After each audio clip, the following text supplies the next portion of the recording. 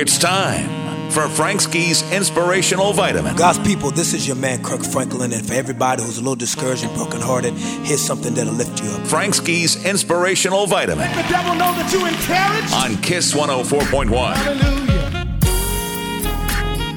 Hey everybody, it's Frank Ski, and it is time for your Inspirational Vitamin.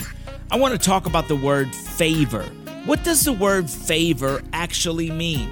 You might have heard that term before in church or in other places, and you're wondering, what does it mean to have favor?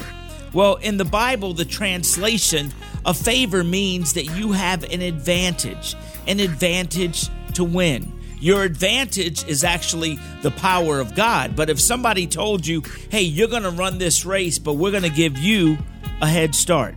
Oh, you're going to apply for this job, but we're going to tell the boss who's doing hiring about you.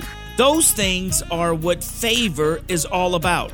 And really it talks about God's power over your life and how anything you want to do, when you have God's favor over your life, you can accomplish more than anybody else you know. You are actually special, and you actually do have favor. The only thing you got to do is ask for it. I'm Frank Ski, and that's your Inspirational Vitamin.